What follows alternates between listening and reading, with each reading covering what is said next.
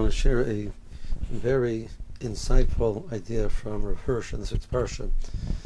So the pasuk talks about the relationship between Cham and his son Canaan, and the fact that Noach, when he responded to the actions of Cham, he said that he sort of took it out on Canaan.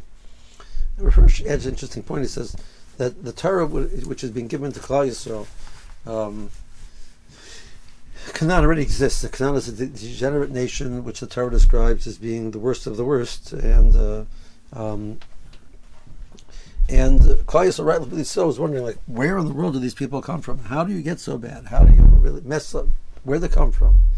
And so the Torah is giving the answer here in the story of Cham. Noach is Isadik Tamim Haybadoris. Noach does something wrong. He comes out of the table. He plants a grapevine, produces grapes, makes wine, gets drunk, and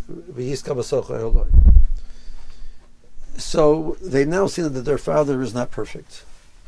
That doesn't mean that he wasn't tzaddik. That doesn't mean he wasn't an ish tomim. It doesn't mean that he had tremendous milas. He's done something wrong. So how do you do that? So shame and yefes covered over with a cloak means they don't make that the defining elements of how they perceive their father.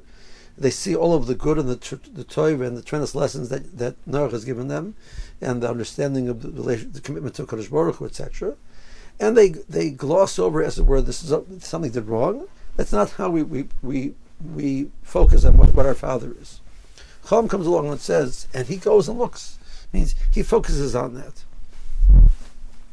He says any person who that is how he relates to his father, the result will be that he will have children who will do the same to him.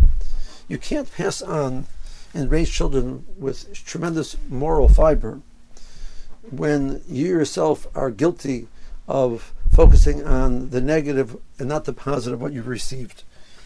You have to give over a moral stance. You have to give over clarity. You have to give over all these things. Well, if that's what you're focusing on, and seeing that the generations before you have given you a strong foundation, you can pass it on to your children and expect your children to do the same.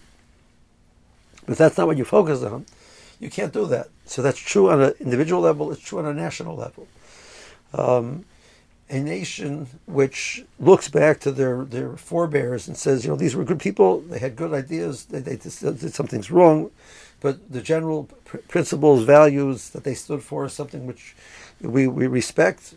They can respect it themselves, and they will pass it on successfully to their children.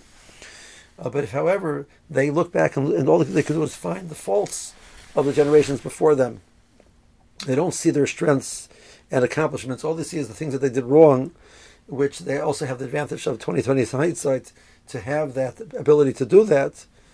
So they think that they're being so smart and they're being so wonderful. What's going to happen is that their children will do the exact same thing to them. So you get a nation which has no foundations and it has no values, has no morals and no virtues because it's busy focusing all on all of the negatives. So Cham produces Canaan. You want to know where Canaan came from? You want to know what? So Noach is saying to Cham that the klola is not in the sense of he's giving him a klola. He's just pointing out the realities of what you've done indicates how you relate to the generation before you, how you relate to the people before you, what messages you're giving over to your children. You can be guaranteed that what you're going to produce is a nation of people like the Canaanim. That's his thought. Obviously each person has to think about it in their own lives, the relationship with their parents and what they're passing on to their children. But on a global sense, it's almost like he's writing a commentary on what's going on in our society, where you have people coming along and saying, well, the forefathers of America were bad people because they had slavery and this and that other thing. That's wonderful. All you're doing is focusing on the negative things that the country has done. You've taken away any virtue, any value, any types of lessons that you can pass on to your children about anything good. So what do you think is going to happen? You're going to produce children which have no virtues and no values. And all they're going to do is going to find fault in you as well. So besides the fact that you'll get your comeuppance at one point in time, you've not given them a chance to understand that they come from a generations of high-minded people searching to do the right thing, failing along the way, but that they had that goal. You've taken that away from them, and the result will be very negative in the final results. That seems to be what Hirsch is saying. Have a good Shabbos.